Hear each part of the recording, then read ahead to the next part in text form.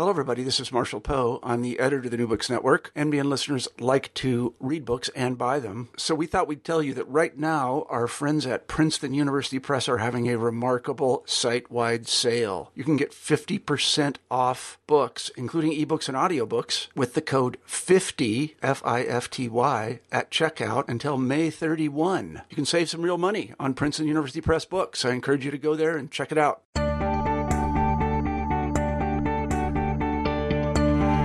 Hello, everybody, and welcome to New Books and Psychoanalysis. I am your host, Anna Fishzon, and today I'm very excited to be speaking with Paul Verhaeghe about his recent book, What About Me? The Struggle for Identity in a Market-Based Society. It was published by Scribe in 2014. Paul, welcome to the podcast. Hello. Hi. So Paul has a PhD in clinical psychology and a special doctorate in psychodiagnostics from University of Ghent. He received his initial psychoanalytical training at the Belgian School for Psychoanalysis and then at the École de la Cause Freudienne, Paris, Brussels. Paul is senior professor at the University of Ghent in the Department of Psychoanalysis and Counseling Psychology. He is an analyst in private practice and member of the European School for Psychoanalysis and the World Association of Psychoanalysis. He's the author of hundreds of articles and numerous books, originally, I think many or all of them published in Dutch, initially and translated into English and many other languages. I'll name some of them now. Does the Woman Exist? From Freud's Hysteric to Lacan's Feminine, published by The Other Press in 1999. Love in a Time of Loneliness, 3 essays on drive and desire, published most recently by Carnac in English in 2011. Beyond Gender, From Subject to Drive, 2001, from The Other Press.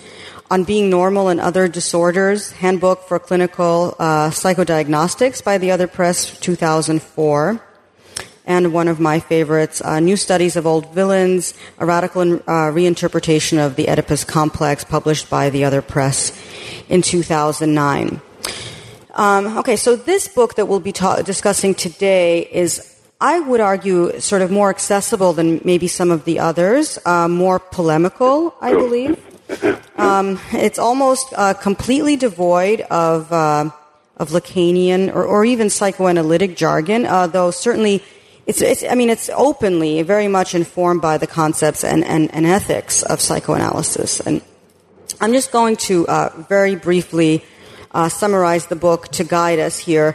The first part of What About Me, and it's divided roughly into 2 sections with a kind of intermezzo, a short intermezzo in the middle.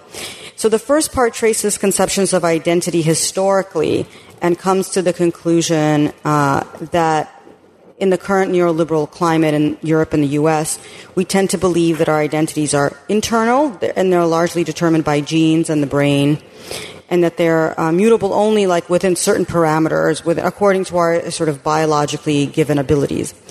And we also tend to believe that we're naturally selfish, individualist, and unethical, which I can say is confirmed by my experience teaching communism. A lot of my students say, well, this was utopian and crazy because we all know that we're naturally competitive, selfish, etc.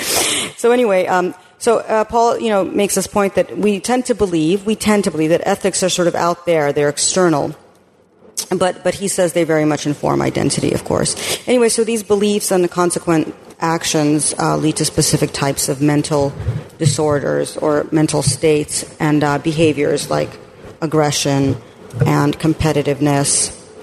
And then the second part of the book discusses neoliberalism as today's version of social Darwinism. And Paul argues that neoliberal ideology has put forward this model of identity that is too grounded in a kind of consumerist, depressive hedonism, maybe, and it's made us sick. You can correct me, by the way. Giving a kind of long... No, you're doing perfect. You're doing a perfect job. Okay, thank you.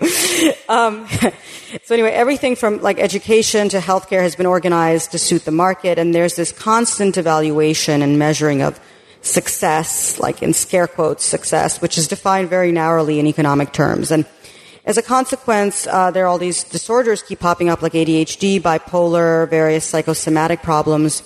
All of these are on the rise. And you also claim that there's no more authority. Toward the end, you make this claim about authority, that there's only a kind of static elite that's authority itself has been kind of evacuated and responsibility along with it. So we have instead... That's the next book. Oh, really? By the way. But it's okay, but it's also toward the end of the first one, I think. I mean, I picked up on this Foucauldian argument you make about like the sort of, we very much live in this panopticon world where we feel someone is always watching, evaluating, exercising power, but we don't know who it is. Half the time we've kind of internalized these disciplinary mechanisms, basically. Anyway, so then you end on this prescriptive note, which I will not. Maybe that's also the next book. I don't know, but you do end on a prescriptive note. Maybe we can learn what that is at toward the end of the interview. But please now begin by telling us about the impetus for the book and whether you think. What do you think about what I said, that it's kind of that there's something different about this book from your other books, and that and perhaps you can talk about the intended audience. It was explicitly written to reach a larger audience, and that's why I have omitted the psychoanalytic and especially the Lacanian psychoanalytic jargon, because that makes it a lot more difficult for other people to read it. And I wanted to bring the message that let's just put it in that way. And it succeeded quite well because it was a huge success over here. I sold 40,000 copies in Dutch. It was translated in German and then in English. So yes, it worked out fine. Was this something that was brewing for a long time for you? And can you talk a little bit about? This is the result, let's say, of some 10 years of clinical work and thinking about diagnostics, because I'm teaching psychodiagnostics, and the original title of the book in Dutch is much simpler. It's just plain identity. It's nothing more than that. And the book started, let's say, around 2000, when I had to come to the conclusion that all psychodiagnostics were about personality disorders, mainly, and secondly, that in clinical practice, we were definitely seeing other mental problems than at the time of Freud. Of course, this is not new, but it came as a kind of an aha-erlebnis for me, that there was a link between changes on the level of identity, the mental problems, and the changes on the level of society. Mm-hmm. And that had been growing for a number of years, and at a certain moment you just see it. Mm-hmm. Especially because I saw it at the university itself. The university had changed, let's say, in 15 years' time, from what I would consider a classic academic world into a competitive corporate world, which isn't a very good idea as far as I'm concerned. Mm-hmm. I'd love to. I can't wait to talk about the DSM, and you really kind of take it down. you attack it essentially. Yeah. But I want to take a step back to sort of start from the beginning of the book, where you kind of provide the backdrop for what you're going to be talking about in the second half, about the disorders, etc. Because you discuss, neoliberalism, but here scientism. And I was just curious, well, maybe you can talk a little bit about what you mean by this kind of dominance of scientism rather than science, because I've also, it's pretty clear to me that we haven't had this much faith in science since like the 19th century or something.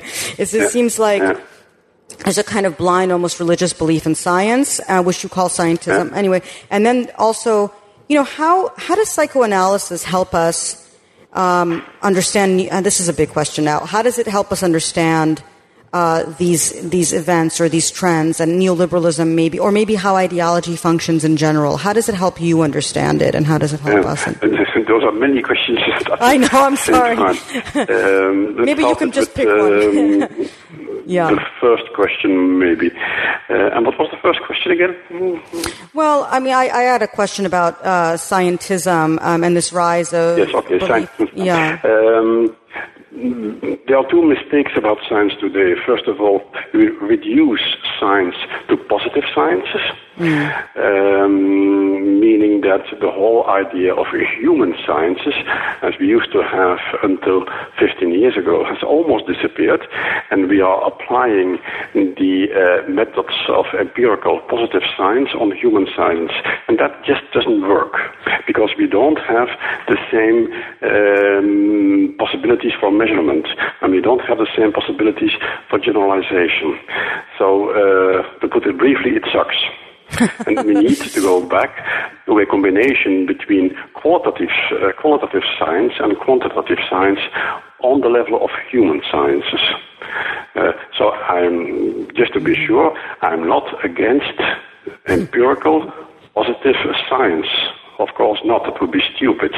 But we should be very much aware of the fact that those methods applying in human science just doesn't work. Okay, right. This reminds me, we'll just talk to give you one example, yeah, please. Mm-hmm. The major thing in positive science is replication. Well, just look at human science and try to find replication research. You won't find any. Mm-hmm. Yeah, you also talk about, this is a good point, you also talk about, later in the book, actually, measurability and how, these kinds of, the sciences, like loosely, like basic paradigms of science are, people try to loosely apply them to fields where they don't sort of belong. It made me think, and how this, but then you link it also to like neoliberal thinking, which is interesting, right? Yes, because neoliberalism, of course, is an ideology. And every ideology, once it is dominant, determines our way of thinking. So today, the dominant ideology is neoliberalism, and it dictates how we look at science as well. Mm-hmm. Meaning that science today has to be efficient, it has to bring in money, and it becomes reduced to the practical aspects of it. So as long as science brings something new that can be brought to the market, it's all right. Mm-hmm. If it doesn't, then you don't get any funding.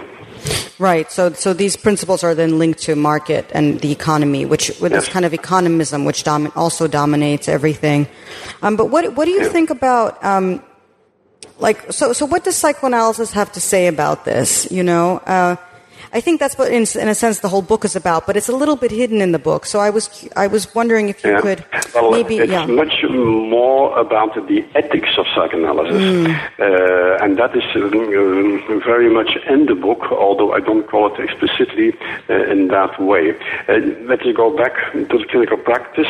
Let us go back to psychodiagnostics. That's the easiest way to make it clear. Freud, in his time, discovered that a number of mental disorders were caused by the interplay between the individual and its history on the one hand, and the Victorian society on the other hand. Mm-hmm.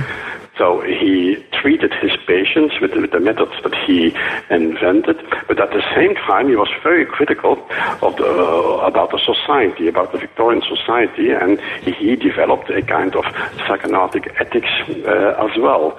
And a number of things have changed because of Freud and his theory and his practice. Today, we are living in a completely different society with a different superego, and it creates other mental disorders, meaning that we as analysts should be aware of that and should voice our criticisms as well, because the story that the contemporary mental disorders would be genetic or organic or whatever, it's just not true. There's no scientific proof whatsoever. But there's much for their social causation. Mm-hmm. Right. And then it's... yes, and you make this argument.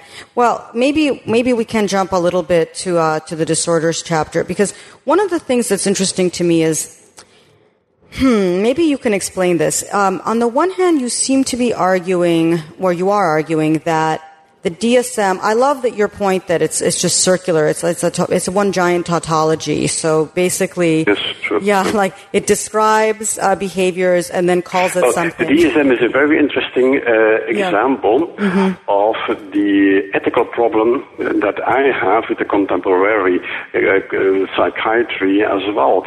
Because if you compare the psychodiagnostics at the time of Freud and the contemporary psychodiagnostics, there's a huge difference because, let's say, until something like 30 years ago, we started our diagnosis with the problems that the patient was experiencing. The diagnosis was based on his suffering, on his problems, etc., etc.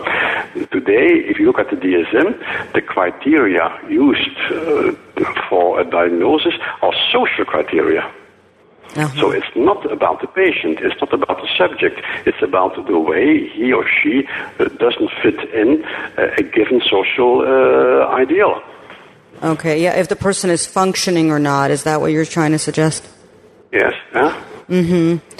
But so then I was a little bit surprised when you kind of you pivot pretty quickly and say, well, these disorders. So on the one hand, it seems like you're saying that a lot of these disorders are created by ideology. In fact, they're kind of they function as simulacra. They're modalities of social control. They're not really based in reality. This is something the ideology creates to sort of drive itself and to police the population in a way. On the other hand, you do acknowledge that there is a rise in certain disorders. So you seem to then pivot and say, well, they do exist. I don't want to suggest that there's just no such thing. So I'm wondering how you reconcile that, basically, because I see that you're maybe that's a tension in the book. I don't know. I've read another paper of yours actually where you don't use any DSM category, but you talk about new disorders or new problems that patients are coming with, right? Nothing to do with DSM categories, but maybe you can talk a little bit about this. Like on the one hand, there's the DSM is multiplying and disorders are just like multiplying there. But on the other hand, there are, in fact, new disorders that have maybe not a biological origin or neurological one, but a social one. I don't know. That's what you seem to be saying. Well, of course, there are a number of new disorders, and there are quite many people who are suffering from them. But the question is, how do we define them? That's a very general statement. The way in which we define a problem determines the solution. If you look at the way the DSM defines the problem, it's a social problem. It's a social definition. So the answer to the problem definition by the DSM is adaptation. People have to adapt to the social ideal. The way in which an analyst looks and listens to problems has to do with the individual. What is his problem, what is her problem, and what might be the solution for him or for her. That's a totally different approach. Just to give you the most easiest example, how do you pronounce that in English? ADHD? Yes. Attention deficit hyperactivity disorder? Okay. If you define it in that way, you are defining the problem for the school, for the parents, and for the teacher. Because that's the way they experience the problem. It's their problem. If you listen to the child, you will hear other things. What do you hear? It would be stupid to deny that a child doesn't have a problem. Of course it has a problem, but it is not very well defined by calling it ADHD. So we have to listen to the child in order to find out what his or her problem really is for him. And that's very individualized. Instead of trying to adapt him by the use of medication, it's not a good idea. Yet, I guess, but do you think that there is something going on with the overdiagnosis, or that, that was a bit of a slip, but the diagnosis of ADHD and the rise in these diagnoses? I mean, is there something in reality, in other words, is there a problem that's growing? And maybe we're defining it the wrong way, but what is it? Why are so many children, is it purely ideological? Is it purely fantasy? that because, kids can't sit still in school, or is it is there a social cause? Let's try to be clear on that point. Mm-hmm. First of all, we have many, many young people and children who are suffering from mental problems and who may even have mental disorders. I'm quite convinced of that. Mm-hmm. So it's not fantasy, it's real. Secondly, the way in which we define those problems, in most cases, is not really helpful. Mm-hmm. So we need to do something about the diagnostic system if we really want to help them. Because basically, and that in America, that's probably the same as over here, the way in which we diagnose them means that they are medicated and that they receive a form of behavioral therapy that obliges them to adapt, that disciplines them, but that doesn't really help them. Mm-hmm. So just to be clear, I think also an illustration of bad science. If you use this kind of diagnosis, meaning the DSM, then you will put a child into a category that is scientifically not sound at all. There are many, many, many research projects who have demonstrated that the children who are put in one category based on that diagnosis are fundamentally different and that they have different problems. And this is not psychoanalytic research. This is simply psychological research. Mm-hmm. So to put them in one category is wrong. Mm-hmm. Yeah, that's really interesting. So I'd like to, at this moment, maybe actually zoom out a little bit, because you do a lot to set up in the book.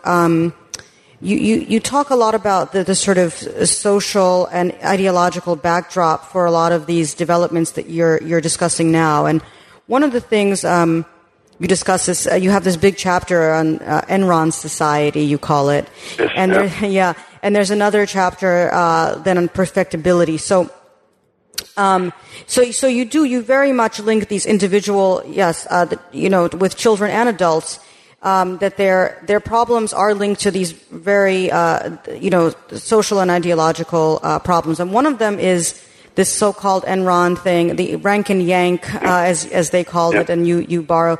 And I love it. You attack basically meritocracy, or at least meritocracy in this neoliberal context. And I'd like you to address that. Maybe talk a little bit about why you think meritocracy is bad in this context, or that it stifles. I think you claim that it stifles innovation. Well, you have to put it into the context. Mm-hmm. Meritocracy is not bad by itself. It is bad in the way it is applied today. In that respect, there's a huge difference, or there used to be a huge difference between Europe and the States. In Europe, we used to have an educational meritocracy, meaning that the education was organized in such a way that everyone could go to very decent schools, could go to decent university, almost for free. And this is still the case in Belgium and Germany. It's not the case in Holland any longer. In the UK, it has never been the case. So we had an educational meritocracy where everyone started almost at the same level with the same possibilities. In the States, there was an economic meritocracy. And that's something different. It is the idea, but it is the version of the American dream. If you work hard enough, you can make it. Uh-huh. Right. And if you don't make it, you must not be working hard enough. Is that? Yes, that's true. And one of my colleagues, who is an American, has put it in the following way. He asked me, "Do you know why we call it the American dream?" And I said, "No." And he said to me, "Because you have to be asleep to believe in it." Yeah. Okay. Mm-hmm. Well, so it's meritocracy, but okay, what constitutes merit? I mean, that's really the question, right? The basic mistake about the contemporary meritocracy, it's difficult to pronounce in English, yes. Is that people do not start at the same level. Right. Yeah. If you want to have a meritocracy in the original meaning of the word, you need to have the same starting point.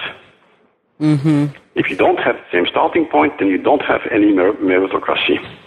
And today we are told that we are living in a meritocracy, but it's not the case. It's not true. Mm-hmm.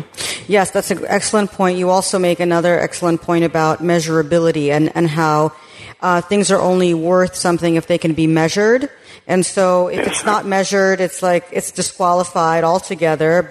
And then the things that are measured are kind of, you know what, it made me think. I taught for 8 years at a small liberal arts college, and every semester the students would fill out these course evaluations. Now, I mean, it's a very common thing. I'm not trying to pin it on, where I taught, but anyway, at the end of these evaluations, there'd be this one question, which was, what is the intellectual value of this course? And it would be this 1 to 7, like rate it 1 through 7, right? And it always puzzled me. I thought, my God, first of all, like, there's an assumption here that this is measurable. This is a perfect example. By the way, this is a perfect example about science. Yes. Right. It's you are using a scale, and they will, at the end, they have numbers, and then they will do they will apply statistical methods on those numbers, and that is scientifically completely unsound. You can't do that because they're not real numbers. Right. It's interval measurement. First of all, yeah, how can you measure? Right, sorry, go ahead, yeah.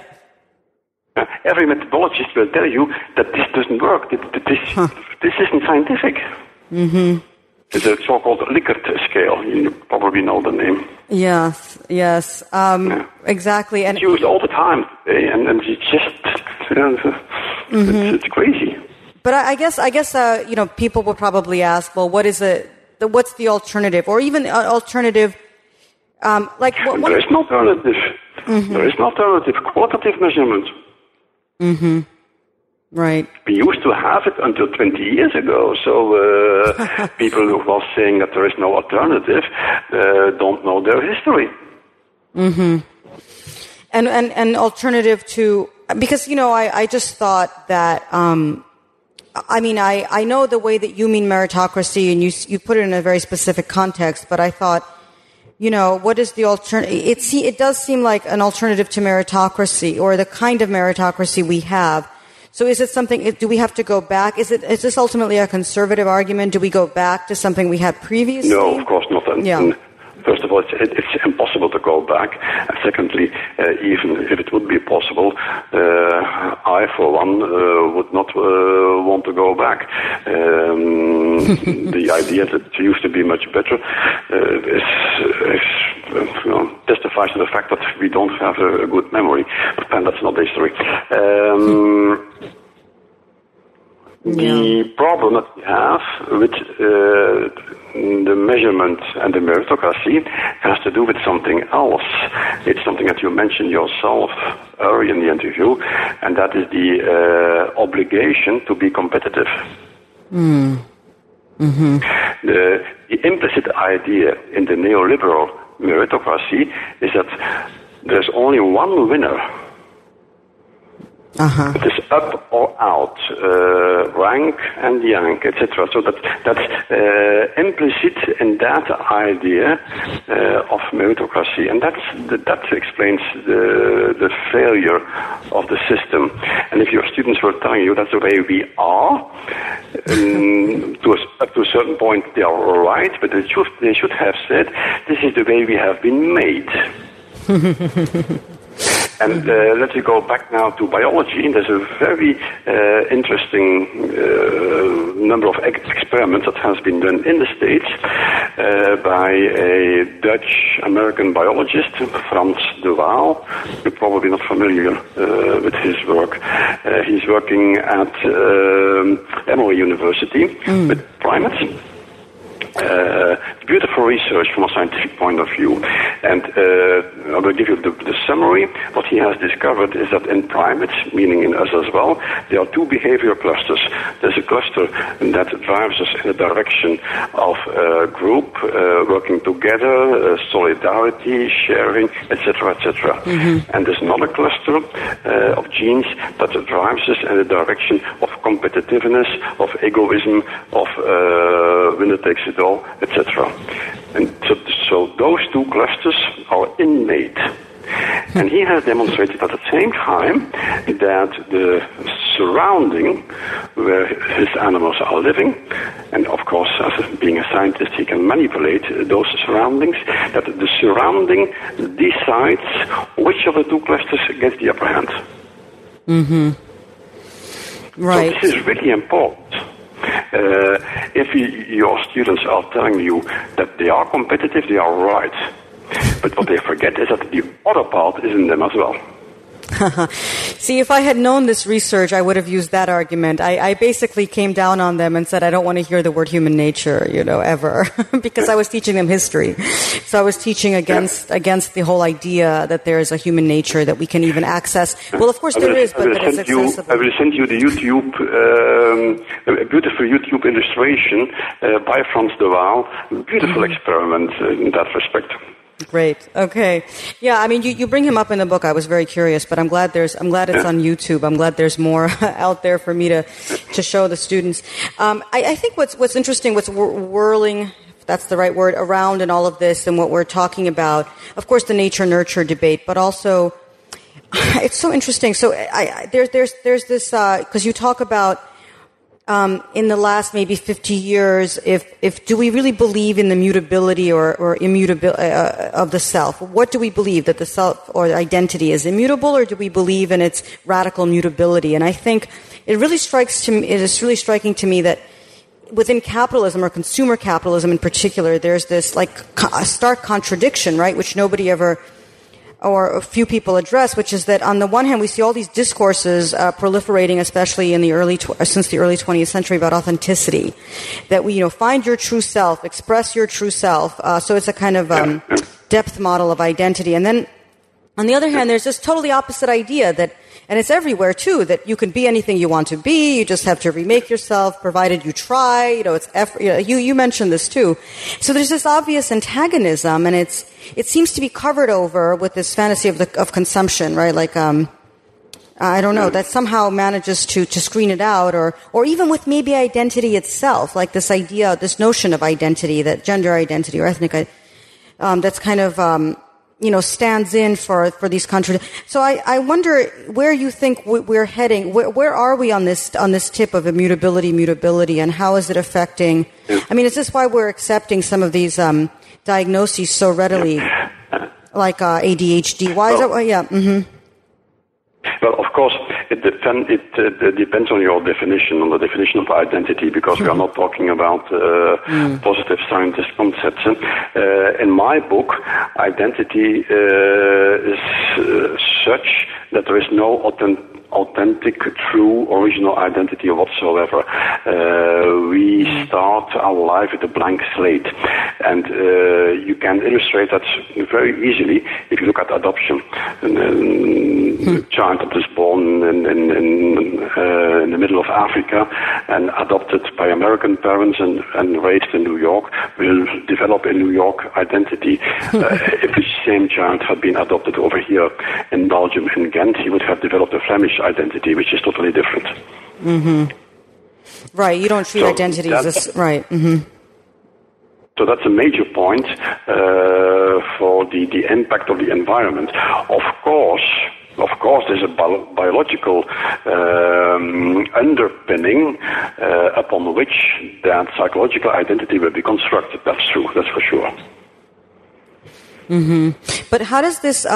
I'm curious what you think, where we stand as a culture with regard to these ideas, and whether you say, like in one of the later chapters, this was you touched on this earlier in the interview already, but I guess I'm curious how you would develop this. So you said, if the 20th century is the century of the child, which is a kind of trope that's out there, the 21st century is the century of the disturbed child, because all of these diagnoses are mushrooming. And one of the points you make, which I think is really good, is that what's interesting is not that, okay, it's happening, but then why are we so ready to accept it? What is it about our beliefs that make us so eager to get these diagnoses for our children and for ourselves, right? Like, why is there no anti-psychiatry movement anymore, et cetera?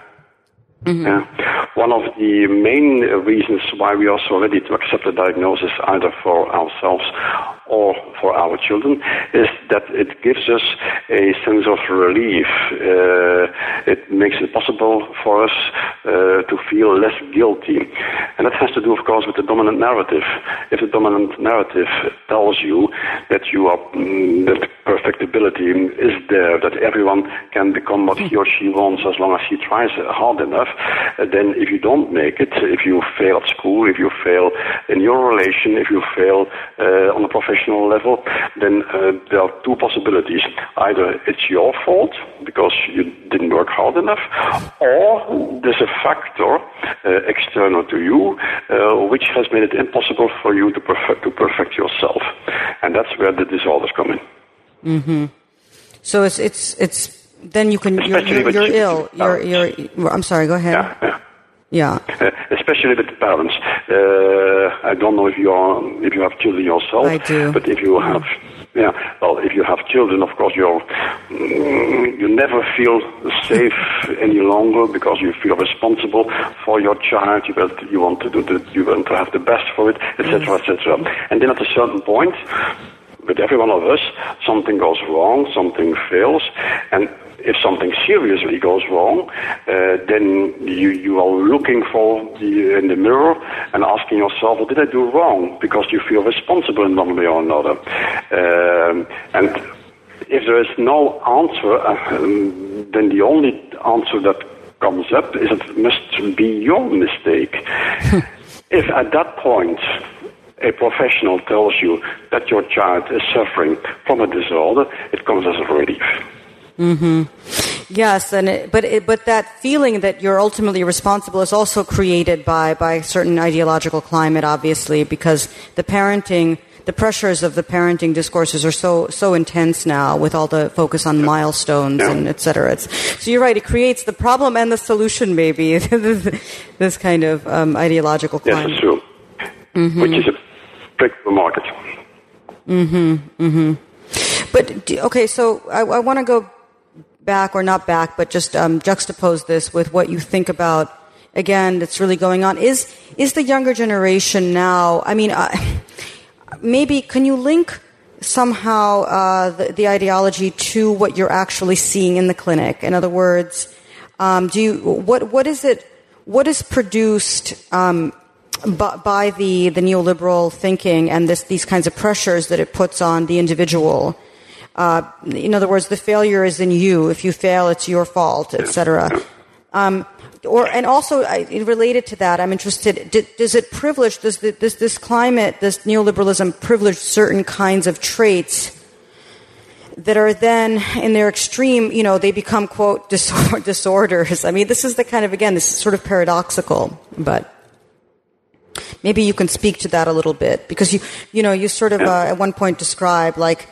Who would survive? Like, who would do really well with this in Enron, for example? And it there's a certain profile, and it sounds almost, in its extreme, it sounds psychopathic. Yes, well, it does. And in the meantime, there has been done some research on that confirms that idea that the characteristics that you need to rise in the corporate world are quite similar to the traits described by what's his name again? Robert Hare, who is at this moment the most important researcher on psychopathy. Wow.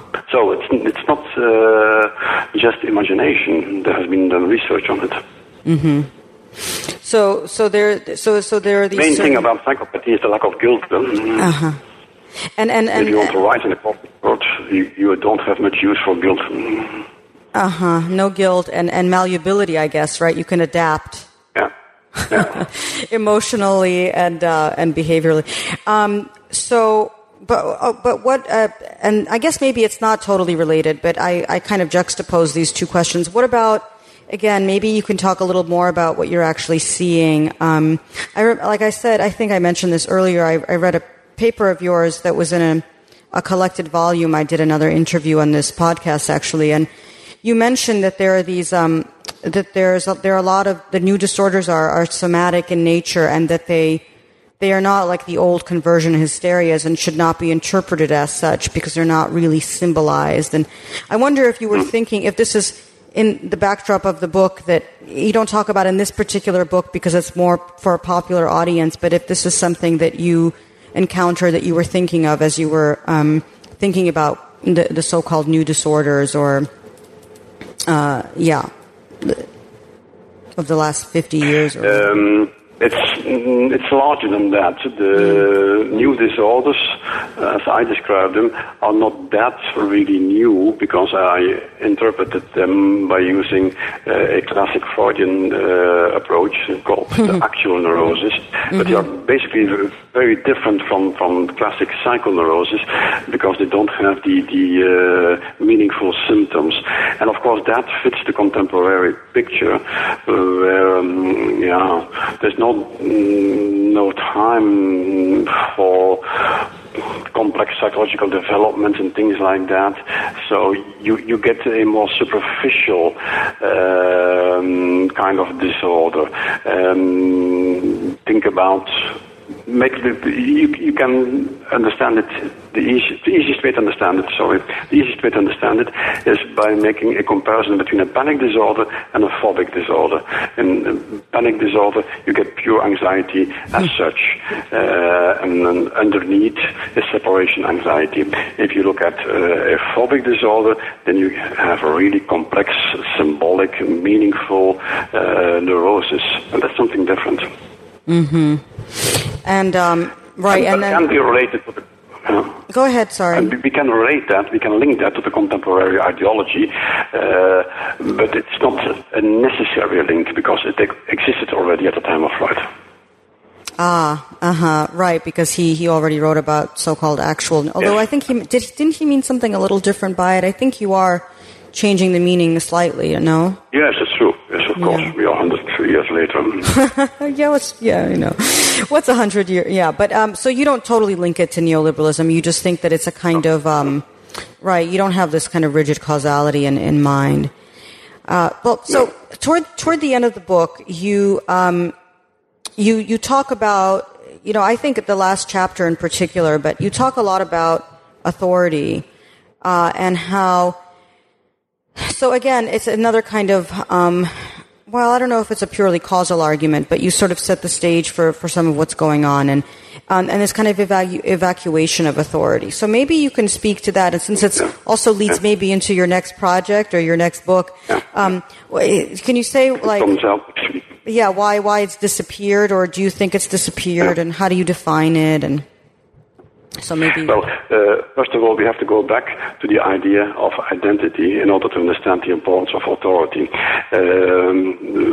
We didn't go into that during the interview, so I need to retake that. I understand identity basically as a relational concept. I am myself in relation to important others. I am myself as a gender to the other gender. I am myself as a husband to my wife. I am a parent to my children. I am a child to my parents, etc., etc. So identity is a relational concept. That's already in Freud the case with the Oedipal complex, although he didn't call it that way. Now, if you look at those fundamental relations in our identity, one is very important, and that's the relationship towards authority, what Freud called the superego. And of course, this has everything to do with a certain society, meaning patriarchy. That's why Freud talked about the Oedipal complex, and authority has to do with the father.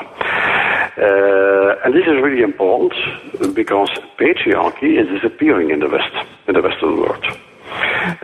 and at the time of Freud, it was still very much there, but still, even at his time, it was already weaker than it used to be. We had already Nietzsche and a number of other authors who were talking about it. But 100 years later, today, it has disappeared. Meaning that we need to reinvent authority. We can't go back to patriarchal times, because if we do that, we will not find authority, we will find power, because the underlying structure that made patriarchy possible, that underlying structure has disappeared. So if you try to reinstall it, we will meet with power, and that's not a good idea. So the challenge that we are living now, really, is the reinterpretation and reinvention of authority. Because we need it. Authority is the way in which we handle our social relations. We can't do without it. And that's probably one of the reasons why the new pathology in neoliberalism has changed compared to Freudian times as well. During the neoliberal times, the patriarchal authority is already almost gone, and that explains why we get so many regulations. For lack of authority, we create rules.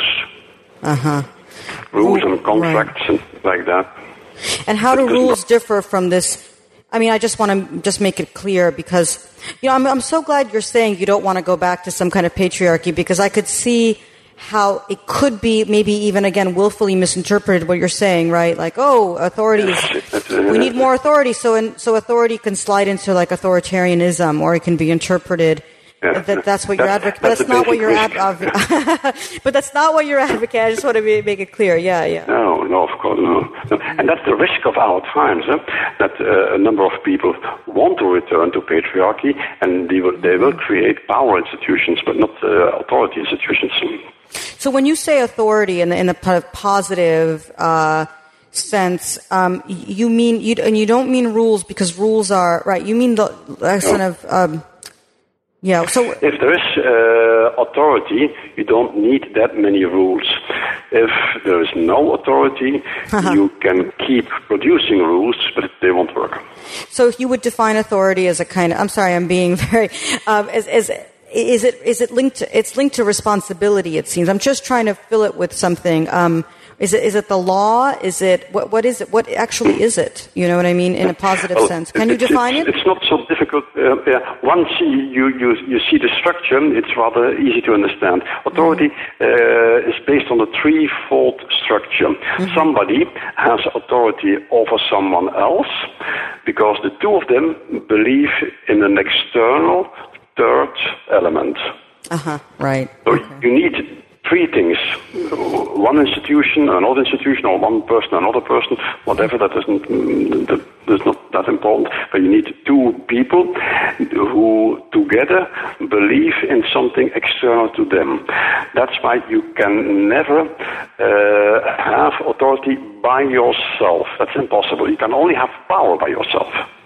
And the patriarchy was based on the belief in the father, on the belief in the religions of the father, and everything around it. And that was shared by a huge number of people, and that's why that authority functions in a voluntary way, because there's a belief at the base of it. The belief in the father, belief in patriarchy has gone. That has disappeared, so that external element has disappeared, meaning that we are left with two out of the three, meaning two people or two institutions, and then you fall back on power. You have to do what I am telling you to do because I'm stronger than you are. That's power. And I'm directly in competition with you, and there's no structural... Right, so authority is a structural... You're putting it in very structural terms, and it's positioning vis-a-vis another third term. So the challenge that we are living now is that we need to find a new third element. Any suggestions? Where we believe. Yes, the collective. Yes, the collective. The horizontal collective. And that has to do with the internet and with the digital stuff.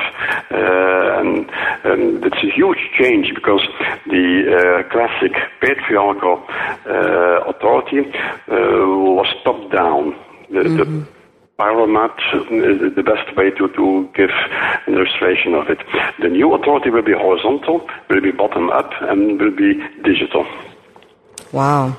Is this the next book? What it's about? Have we already covered, or can you talk? So this is an excellent segue. It will be published in Dutch next week. So the English translation that will still be another year, I'm afraid. Mm-hmm. And so you ended this book on this with this chapter that also signals your next book, which is coming out very soon. Yes. But at that moment, I didn't know that. I just ended the book with a problem. Right, exactly. Well, you also talk about finding a sort of new balance between autonomy and solidarity, maybe. But this is yes, of course. Yeah. Right, but which you think is completely out of whack. And it seems to me what you're also saying with this new authority, right? Yeah. So, okay. Do you want to say more? Is there yet another book on the horizon, or is this all you want to say about? I've just finished one, so probably there is one, but I'm not even aware of it right now. Okay. I'm not sure whether I'm already pregnant with a new book. Okay. Well, Paul, thank you. So we probably should wrap up, and we've taken up enough of your time.